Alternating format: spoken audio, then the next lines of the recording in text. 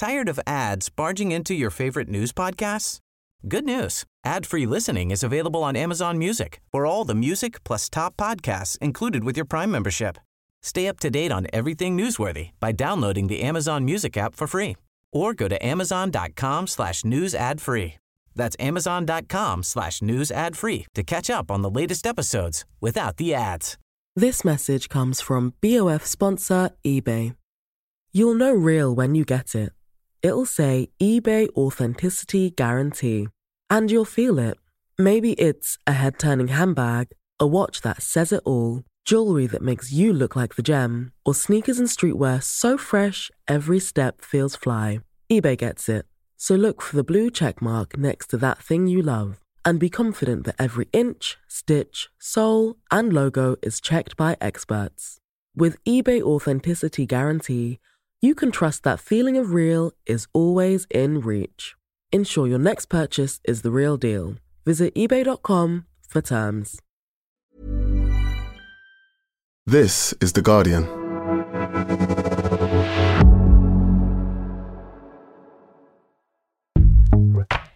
Welcome to Weekend, a podcast that helps you switch off from your busy day-to-day and find entertainment and inspiration in the best Guardian and Observer writing from the week.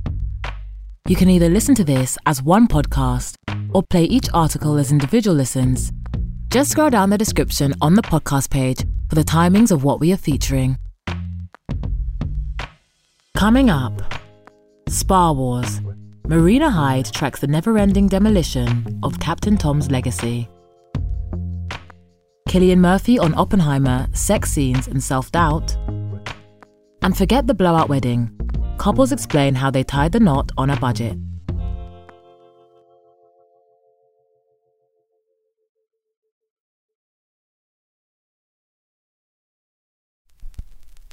Before we begin, just a warning.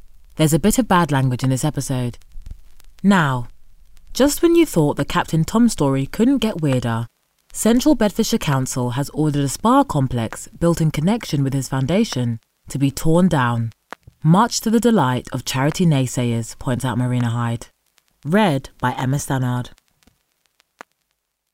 To the Captain Tom Spa Complex, where we might imagine panpipe versions of Vera Lynn classics wafting through the air, enveloping select visitors like a really luxurious waffle weave robe.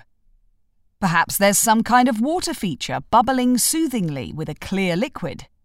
Captain Sir Tom's London Dry Gin?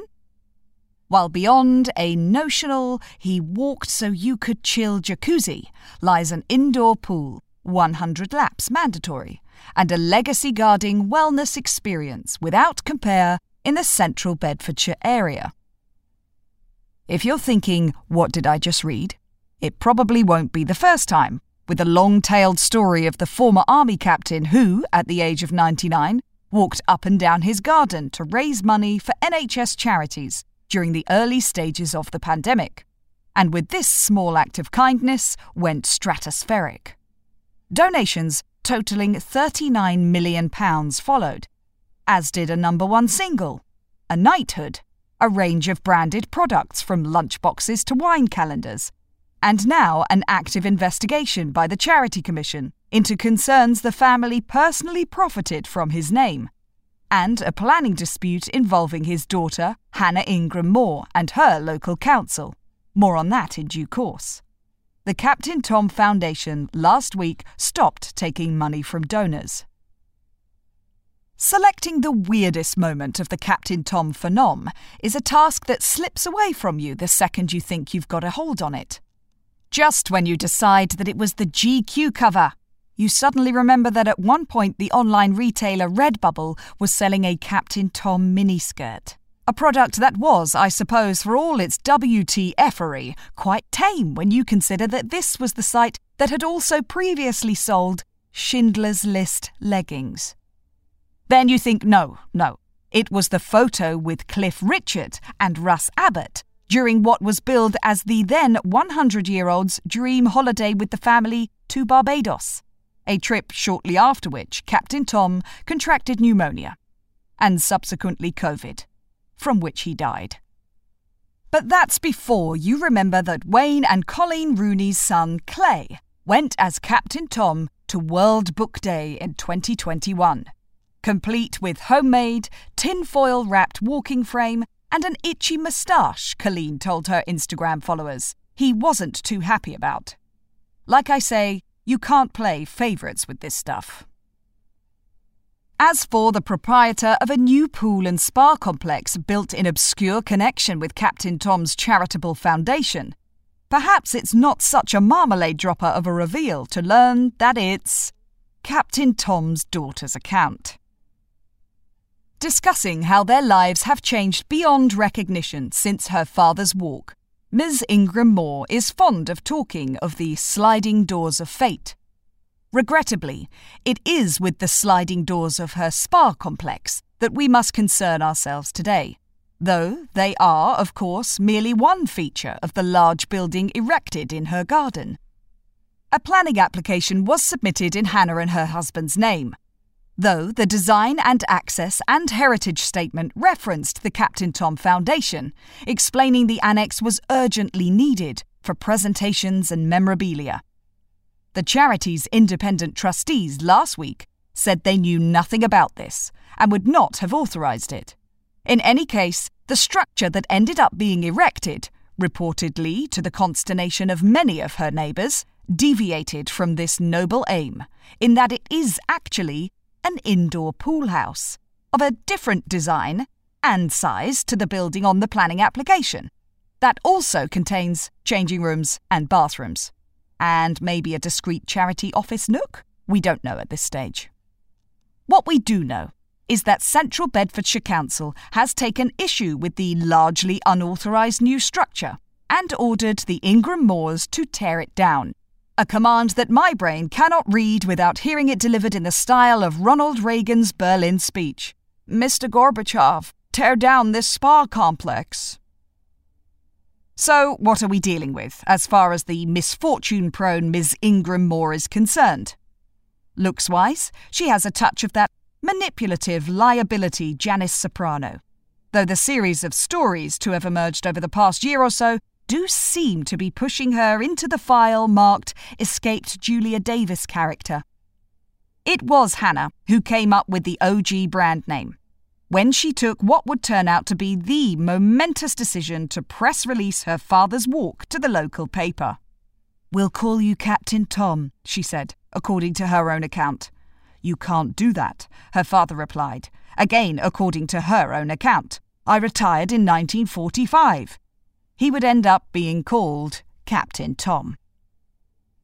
As for the import of this still developing story, nothing should take away from the old man's achievement, nor his sweet grace amid the madness that soon engulfed him. But the way the story has progressed has upset the delicate balance between naivety and cynicism in many people. On the one hand, the new information might give pause to those who greeted every raised eyebrow about the mushrooming phenomenon with a defiant, "Don't be so cynical." On the other, I'm afraid it will certainly lead to further adoptions of a view you hear and read depressingly often these days, that all charities are a racket, and that's why the person declaring they're a racket doesn't give any money to charity. In the end, though, perhaps the reason it will run and run is that it so neatly combines the British people's equal favourite types of poppy, the ones worn for Remembrance Day and the tall ones that need cutting down. That was The Heat is on the Captain Tom Foundation Spa Complex, and it's not coming from the indoor pool, by Marina Hyde. Read by Emma Stannard. Next, if Peaky Blinders made the Irish actor Cillian Murphy a household name, will Christopher Nolan's nuclear blockbuster send him into the stratosphere? Here, he talks with Charlotte Edwards about extreme weight loss, hating school, and why his next character won't be a smoker. Read by Cormac Duval. Cillian Murphy is struggling with what he can and can't say about his title role in Oppenheimer, the latest Christopher Nolan epic. Such is the secrecy surrounding this film. Murphy is under strict instructions not to talk about the content. which is awkward when you've flown to his home in Ireland to interview him specifically about playing the physicist who oversaw the creation of the atomic bomb, later detonated over Hiroshima and Nagasaki. It's not clear who issued these instructions. Nolan, the studio, the US government. All I know is that as well as Murphy being gagged by hefty NDAs, I'm not allowed to see it. Bit unfortunate, he concedes. So yes, here we sit in an empty upstairs room of a restaurant near his house in Monkstown, Dublin, working out how to do this. The room is dark, the sun shining through a solitary Velux, lighting his features like a Jericho. The only background noise is the low hum of a wine refrigerator. Murphy loads interviews, looks visibly tortured at points, but he relaxes when I ask him if he's pleased with Oppenheimer. I am, yeah, he says. I don't like watching myself. It's like, oh, fucking hell. But it's an extraordinary piece of work. Very provocative and powerful. It feels sometimes like a biopic, sometimes like a thriller, sometimes like a horror. It's going to knock people out, he adds. What Nolan does with film, it fucks you up a little bit. Nolan wouldn't disagree. The director recently told Wired magazine that some of those who'd seen it were left absolutely devastated. They can't speak. Which sounds like a bad thing, but is related perhaps to the thought of 214,000 Japanese people, overwhelmingly civilians, who lost their lives when the bombs were dropped. Kai Bird, the historian who co-authored American Prometheus, the 2008 biography of J. Robert Oppenheimer upon which the film is based, said he was still emotionally recovering from seeing the film, clarifying that it was a stunning artistic achievement. Murphy's portrayal is said to be astonishing. Oscar-worthy is the buzz. This is not unbelievable. While Hollywood might know him as a leading man, this quietly intense actor has long been celebrated in the UK and Ireland, most notably for his 9-year stint as Tommy Shelby in Peaky Blinders.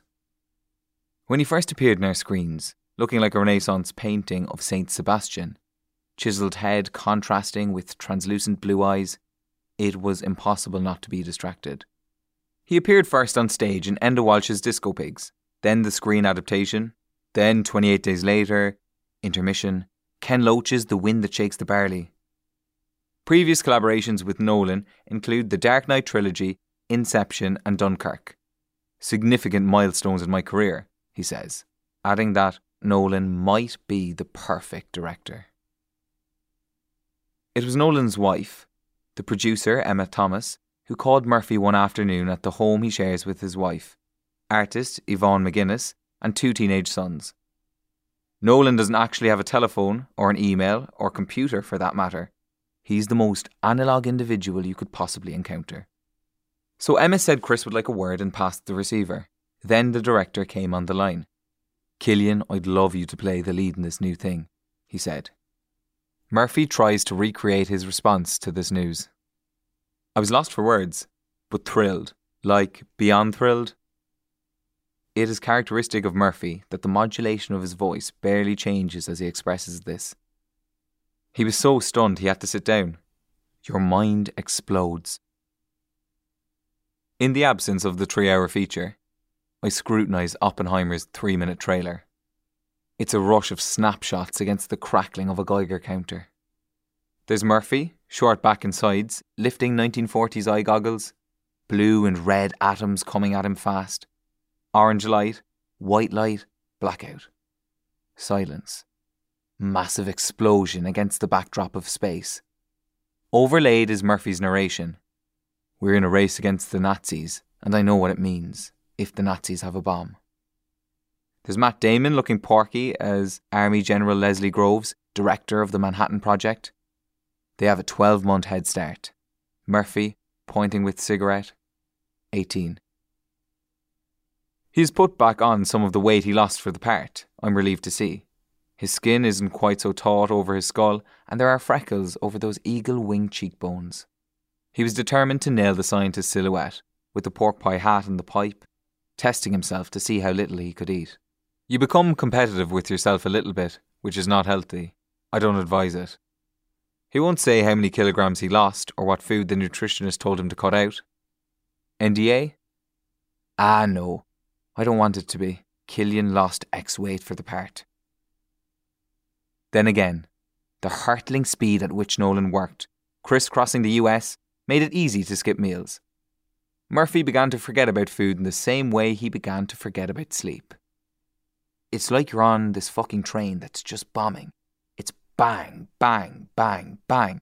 You sleep for a few hours, get up, bang it again. I was running on crazy energy.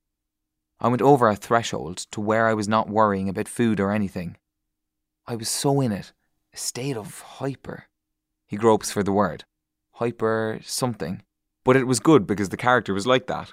He never ate. Oppenheimer subsisted on little more than Chesterfield cigarettes and double-strength martinis, rims dipped in lime. Cigarettes and pipes, he would alternate between the two. That's what did it for him in the end. Murphy adds, a nod to the scientist's death from cancer in 1967. I've smoked so many fake cigarettes for Peaky and this. My next character will not be a smoker. They can't be good for you. Even herbal cigarettes have health warnings now. I raise method acting and Murphy tilts his head and frowns. Method acting is a sort of... No, he says, firm but with a half smile. Oppenheimer had many defining characteristics, not least walking on the balls of his feet, and a vocal tick that sounded like nim, nim, nim. But Murphy didn't want to do an impression. Nolan was obsessed with the Brillo texture hair, so they spent a long time working on hair. And the voice. The real question for Murphy was what combination, ambition, madness, delusion, deep hatred of the Nazi regime, allowed this theoretical physicist to agree to an experiment he knew could obliterate humankind. He was dancing between the raindrops morally. He was complex, contradictory, polymathic, incredibly attractive, intellectually and charismatic, but, he decides, ultimately unknowable. Listen, it's not like a spoiler, he says, checking himself before he leans in. But there are incidents in his early life that were quite worrying, very erratic. They're in the film and the book, he steers. I suspect he is referring to Oppenheimer's postgrad at Cambridge in 1926, when he placed a poisoned apple on the desk of a tutor towards whom he harboured complicated feelings of inadequacy and jealousy. Arguably, this was attempted murder, but Oppenheimer's rich New York parents rushed in to bundle him into psychoanalysis. He was diagnosed with dementia praecox, a term describing symptoms associated with schizophrenia. Murphy likes these complex characters. They're his meat. People that don't necessarily follow the traditional transformative arc of storytelling. Not villains exactly, although he's played a few, including Scarecrow in Dark Knight and Jackson Ripner in Red Eye. Villains are good if they're well written, but if it's one note or a trope, then they're dull. He likes a script to stretch leisurely into all corners of the human condition, all the shades. At the same time, you have to understand his exceptional ability to portray interiority, physically manifesting intense human emotion without a word, radiating fierce, consuming energy, which he does today actually, when I stray off track. Although Nolan is usually, shall we say, antiseptic in his approach to romance, Oppenheimer represents a significant shift. He told Wired, "The love story aspect is as strong as I've ever done." It features prolonged nudity for Murphy and Florence Pugh, who plays Oppenheimer's ex-fiancée, as well as sex, and there are complicated scenes with Emily Blunt, who plays his wife, that were pretty heavy. Murphy turns coy. I'm under strict instructions not to give away anything. He asks if I've heard of chemistry tests. They put two actors in a room to see if there's any spark, and have all the producers and director at a table watching. I don't know what metric they use, and it seems so outrageously silly. But sometimes you get a chemistry and nobody knows why. This is a roundabout way of saying his scenes with Blunt and Pugh conjure this magic.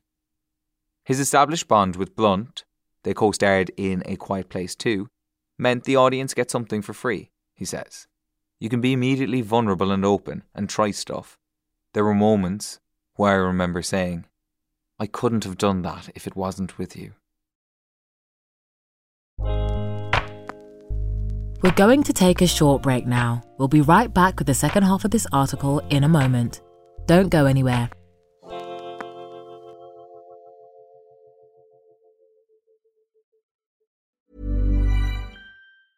Hey, I'm Ryan Reynolds. Recently, I asked Mint Mobile's legal team if big wireless companies are allowed to raise prices due to inflation. They said yes. And then when I asked if raising prices technically violates those onerous two-year contracts, they said, "What the f*** are you talking about, you insane Hollywood ass?" So to recap, we're cutting the price of Mint Unlimited from $30 a month to just $15 a month. Give it a try at mintmobile.com/switch. $45 up front for 3 months plus taxes and fees. Promo rate for new customers for limited time. Unlimited more than 40 gigabytes per month. Slows full terms at mintmobile.com. Tired of ads barging into your favorite news podcasts? Good news. Ad-free listening is available on Amazon Music for all the music plus top podcasts included with your Prime membership. Stay up to date on everything newsworthy by downloading the Amazon Music app for free. Or go to amazon.com/news ad free. That's amazon.com/news ad free to catch up on the latest episodes without the ads.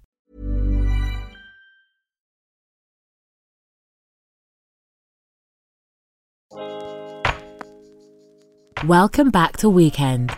Now, back to Charlotte Edwards' interview with Cillian Murphy.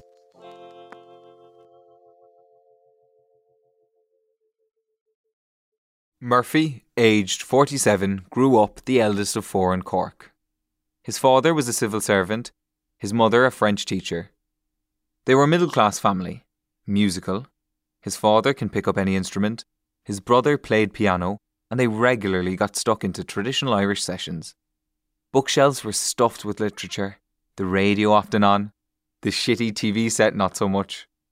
Home life was busy, but his parents taught him French and Irish and sent him to an all-boys academic, rugby-playing private school. "I got all the education," he says dryly.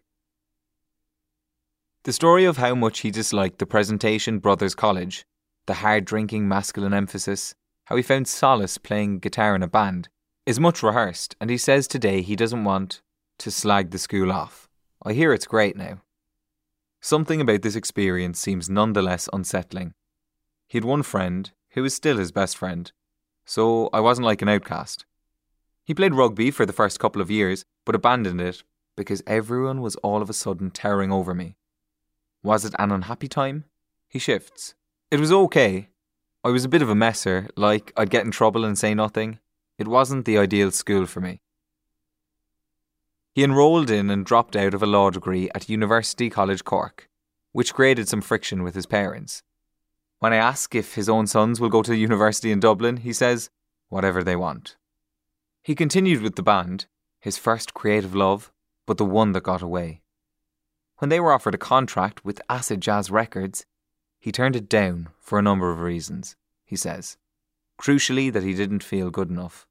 He still writes and plays at home, but no, you won't be hearing any of his recordings, ever, he says. It's a funny thing talking to Murphy. He's at once garrulous on the craft, or literature, or ideas, and reticent, pretty much anything else. I sense in previous interviews that he skates over issues close to his heart, such as the expression of emotion in Ireland and the need to teach empathy in schools. But when I try to drill into these topics, get to the root, he clams shut, emitting energy like a nuclear reactor. Later, in a different context, he will tell me a truth. I'm stubborn and lacking in confidence, which is a terrible combination. I don't want to put anything out that I don't think is excellent. But he clearly hates the pantomime of publicity, asking why I'm returning to certain topics and repeating lines I've read elsewhere. I can almost see him at home with his views towards the Irish Sea, complaining to his wife as they tuck into supper. Another one, asking the same fucking questions. If he could get out of going to Cannes, of standing on red carpets, dressed as his habit for a funeral, hair shellacked, hands in pockets, if he could turn his back and the coloured foam mics thrust in his face, he would. He really would. No, it dawns on him now. There's something even worse than the red carpet. There's the talk show rounds. The very word, talk show, comes out of him like a pain from his ribcage, as if the parcelling out of amuse-bouche anecdotes, offering them up to the forced laughter of that false god of show business, the studio audience, is in itself the most cheapening experience known to mankind. I do them because you're contractually obliged to. I just endure them. I've always found it difficult. I've said this so many times. Then there's the double wince of realising that yes, he's done it again. He's laid into the industry that feeds him. His hands raise slowly in surrender. I want to just caveat this by saying I'm so privileged. I'm so happy to be doing what I love. I'm really lucky. But I don't enjoy the personality side of being an actor. I don't understand why I should be entertaining and scintillating on a talk show. I don't know why all of a sudden that's expected of me. Why? There's an awkward silence. I say that he reminds me of Naomi Osaka, the tennis player who refused to talk to journalists after the French Open in 2021. He says he feels 100% sympathy with her, because why should she have to perform? Then he relents. But I get it. I get it's a kind of ecosystem where the film feeds the publicity, which feeds the talk shows, which goes back and feeds the film. So that's how it works. I suppose I'm just not good at it. At interviews, at this stuff. He gestures at me. He says after he leaves me today, he'll be going down the stairs thinking of all the things he said and worrying if it's come across all wrong. Do you know what Sam Beckett said? I've no views to inter. I love that. That should be the interview. We return to his art. The tension falls away and he's back to his charming self, charged air evaporating. Since Oppenheimer, he's also rapped small things like these. An adaptation of Claire Keegan's brilliant novella set in 1985, in a small Irish town on the edge of which is a convent and laundry. Murphy is a huge fan of Keegan. He remembers reading her 2010 novel Foster on a train and having to pull his hoodie over his face because he was crying so hard. Anyway, he'd wanted to work with the Peaky Blinders director Tim Milans, and they were throwing ideas around in his sitting room when Murphy's wife suggested small things. No, there's no way, Murphy said. That's going to be gone already. But when he called the agent, he found it was available. I went, no, you've got to be fucking kidding. Murphy pitched the idea to Matt Damon, who had set up a studio with Ben Affleck. From there, it all just happened really quickly. Murphy plays Bill Furlong, who, funnily enough, is a man of few words. Keegan's light-touch writing is everything he loves in art. The sense that you're not being bashed over the head by an idea. That's how he tries to act, he adds. I'm always trying to cut lines in scenes, because I feel like you can transmit it. Like when you see a person on a train thinking, or driving a car, and you are purely observing someone and feeling the energy that is vibrating from them. That's the sort of acting I love. In a lot of film and television, they want to cut those bits to go to the action. I like films that pose the big questions, and then leave it to the audience. Perhaps this is at the heart of his reticence in interviews, that he doesn't feel the need to explain. He still finds it nuts that the last of the Magdalen laundries closed in 1996, that it was illegal to buy condoms in Ireland until 1985, that divorce was made legal only in 1996. He remembers vividly thousands of people still going to see moving statues in Cork when he was growing up. Crazy, but how far the country has come since then. We're so socially advanced now compared with where we were. But you must look back. And art is a better way of doing that than reading all these reports into the laundries. Afterwards, he emails me. The nation is actually dealing with an unresolved collective trauma. Who knows how long this will take to heal, but I feel strongly that art, film and literature can help with that process. It's a kinder and gentler sort of therapy. I hope that our movie can help with that in its own little way. Because he's a nice man, because he doesn't want me to feel bad about our encounter, and because he's generous and hospitable, Murphy finishes by telling me some of the best places to visit in Ireland. He and his family are staying here for the summer. They've had it with the air travel, and his hometown of Cork is only a couple of hours away. He supplies me with other recommendations. A great book he's just read, Brian, by Jeremy Cooper. Oh, and there's the Francis Bacon studio exhibition I should catch on my way out. But before I go, what has he learned from playing Oppenheimer? Foremost, he says, that scientists think differently, He knew this already from playing physicist Robert Capa in Danny Boyle's Sunshine, released in 2007, and hanging out in CERN, home of the Large Hadron Collider in Geneva, for research. I had dinner with all these geniuses. I'll never understand quantum mechanics, but I was interested in what science does to their perspective. He sought their opinions on subjects that matter. Love, politics, our place in the universe, infinity or whatever the fuck. Because they have a completely different way of taking in information than we do. I remember one scientist saying, "I don't believe in love. It's a biological phenomenon, the exchange of hormones between the female and the male. That's all. Love is a nonsense." Murphy taps the table with his hand. I couldn't go along with that, obviously. That was Cillian Murphy on Oppenheimer, Sex Scenes and Self-Doubt. I'm Stubborn and Lacking in Confidence, a terrible combination, by Charlotte Edwards and read by Cormac Duval. Finally, The Joint, The Booze Free and The Micro. It's wedding season, but not as you know it. As interest rates remain on shaky ground, many people are seeking ever more creative ways to save money. Here, 5 couples tell Daisy Schofield how they've economised on the big day. Read by Emma Stannard. The Dry Wedding. With sober curiosity on the rise, a growing number of couples are opting to leave alcohol off the menu at their weddings. Online wedding planner Hitch's National Wedding Survey shows an increase in dry weddings in the UK last year, with 11% of couples choosing to host booze-free big days in 2022, compared with 10% in 2021. Meanwhile, TikTok is full of ideas for wedding mocktails. Paul, aged 32, and Becky, aged 29, both from Coventry, decided to throw a dry wedding last summer, asking guests not to bring any alcohol with them. Some struggled to hide their disappointment when they were told of this in advance, despite knowing that neither Paul nor Becky drink.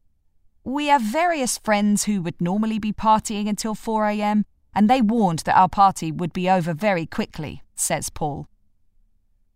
In the end, the wedding lasted till 1 a.m, which Becky and Paul were very happy with, while many guests said they were pleased to have been able to drive home afterwards and save on accommodation. According to new research, British people spend an average of £604 to attend a wedding, with accommodation being the most costly factor. Other guests just said it was really nice to have such a chill event without any worry of the party going over the edge and getting messy or dramatic, says Paul. Hosting a dry wedding often means having to think carefully about the entertainment, as guests may not be in the mood for dancing without Dutch courage. Paul and Becky opted to have a ceilidh because, as Paul puts it, the beauty of a ceilidh is that the caller is telling you exactly where to go and what to do, which may help loosen up sober guests. Karaoke was less of a success, he says, with several people deciding to up and leave at that point. Having a dry event led to big savings, with the whole wedding coming to £2,600. At the end of March 2023, we completed the purchase of our first home, says Paul.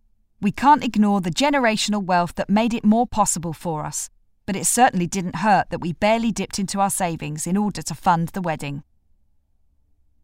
The micro-wedding. Micro-weddings have been steadily growing in popularity since the pandemic made smaller ceremonies a necessity.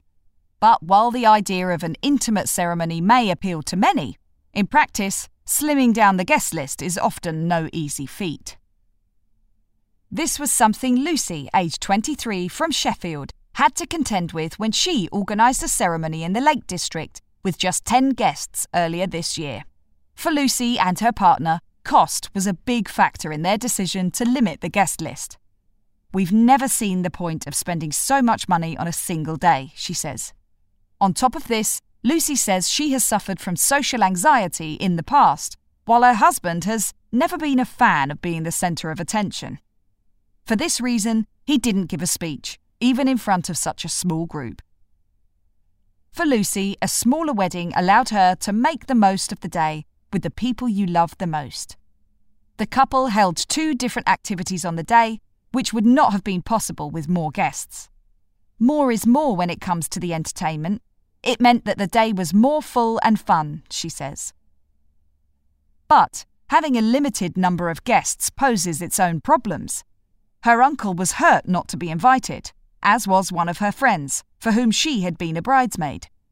Lucy relented eventually and invited her uncle, but only after it sparked a family drama. As for the friend, I should have invited her, says Lucy. After the initial quarrel, they're friends again. We are both adults and a wedding isn't worth throwing a decade-old friendship away over, she says. Originally, Lucy had planned to elope with no guests. There were times I wish we had, she says, reflecting on the tensions it caused with family and friends. Although with hindsight, I'm glad we had our day the way we did. My advice to anyone planning a micro-wedding would be to make sure all the guests know right from the start that it is a small wedding only, and there is no wriggle room or compromise on guest numbers, she says. The group effort wedding. In 2023, getting married is £1,385 more expensive than it was a year ago, as inflation pushes up wedding costs. It has left many couples who are looking to tie the knot in a difficult position. As the cost of living crisis worsens, people are increasingly turning to friends and family to help with the costs, materials, and logistics of staging their wedding. When Tanya Antonio, aged 39, and her husband Kevin, both from Swindon, got engaged last year, they were struggling with rising bills. Aware of the couple's situation, friends and family rallied to throw the perfect day for them, in lieu of giving presents. They knew we were in a tight spot, but also this was their way of giving a gift to us, says Tanya. The couple hired a village hall so they could provide the food and drink themselves. Kevin's aunt handled the food, waking up at 5 a.m. on the morning of the wedding to prepare a variety of Caribbean dishes for the guests, a nod to where Kevin's family is from.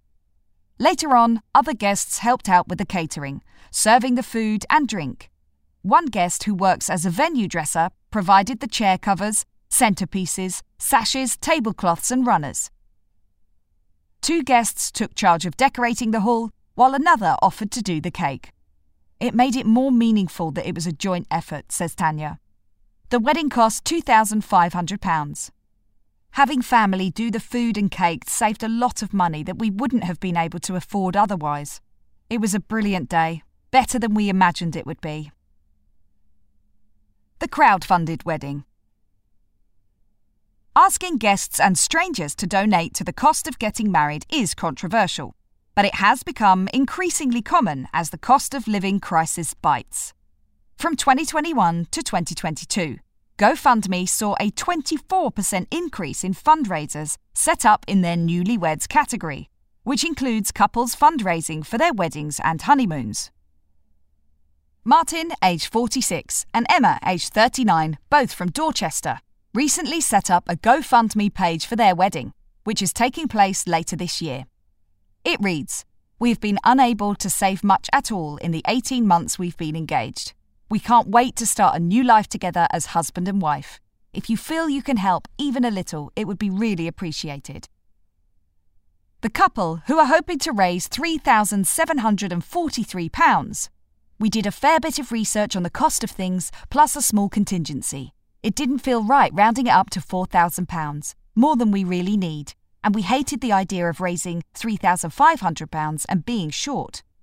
Say they were nervous to publish the fundraiser.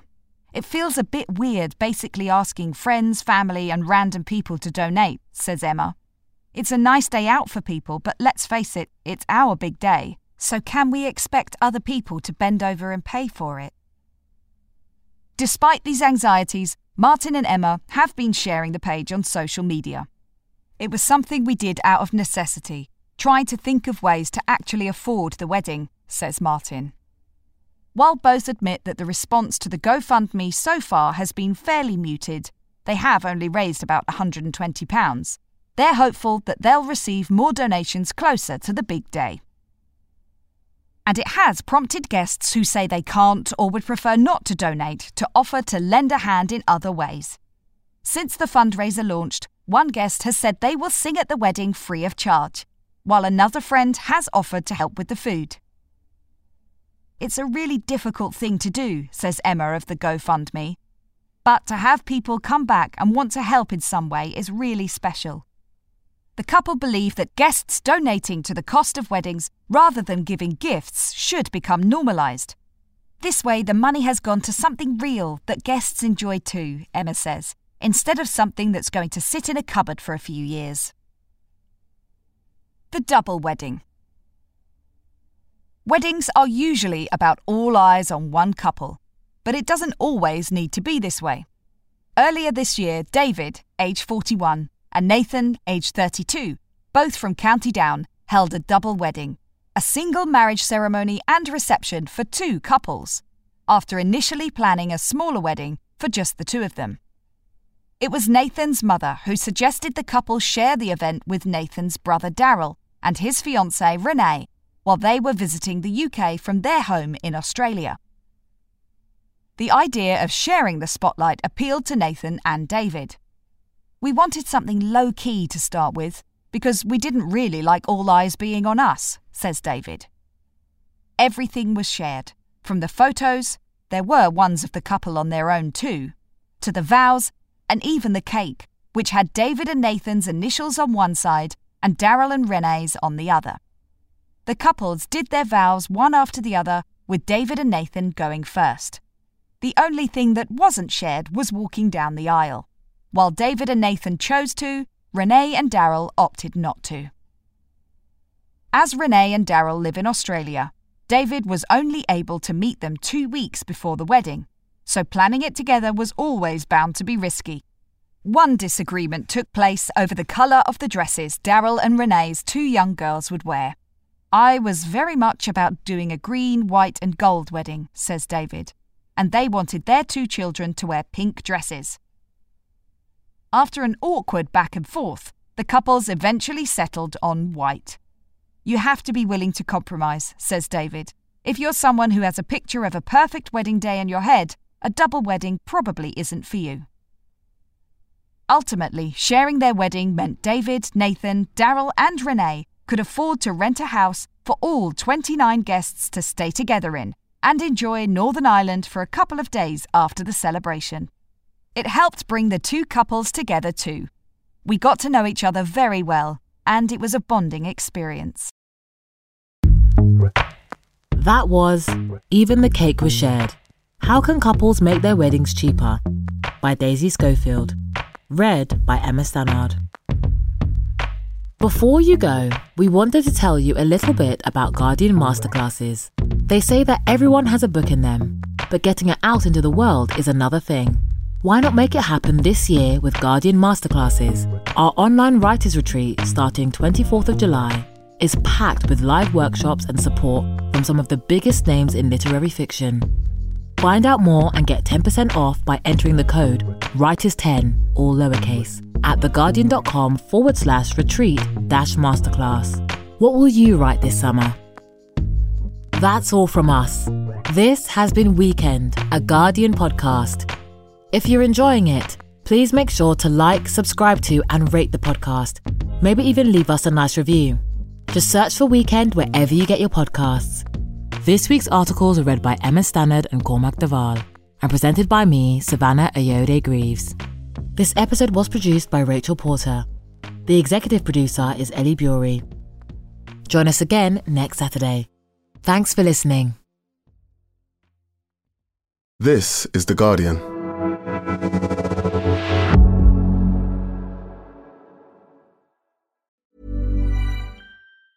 Tired of ads barging into your favorite news podcasts?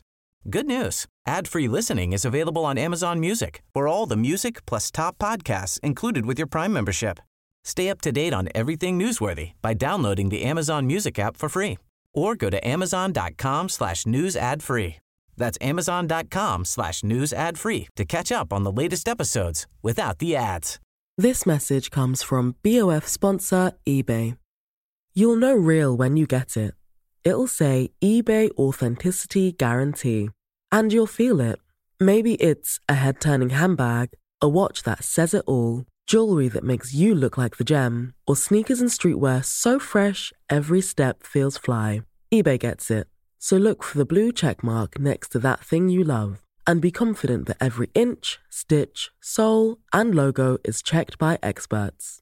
With eBay Authenticity Guarantee, you can trust that feeling of real is always in reach.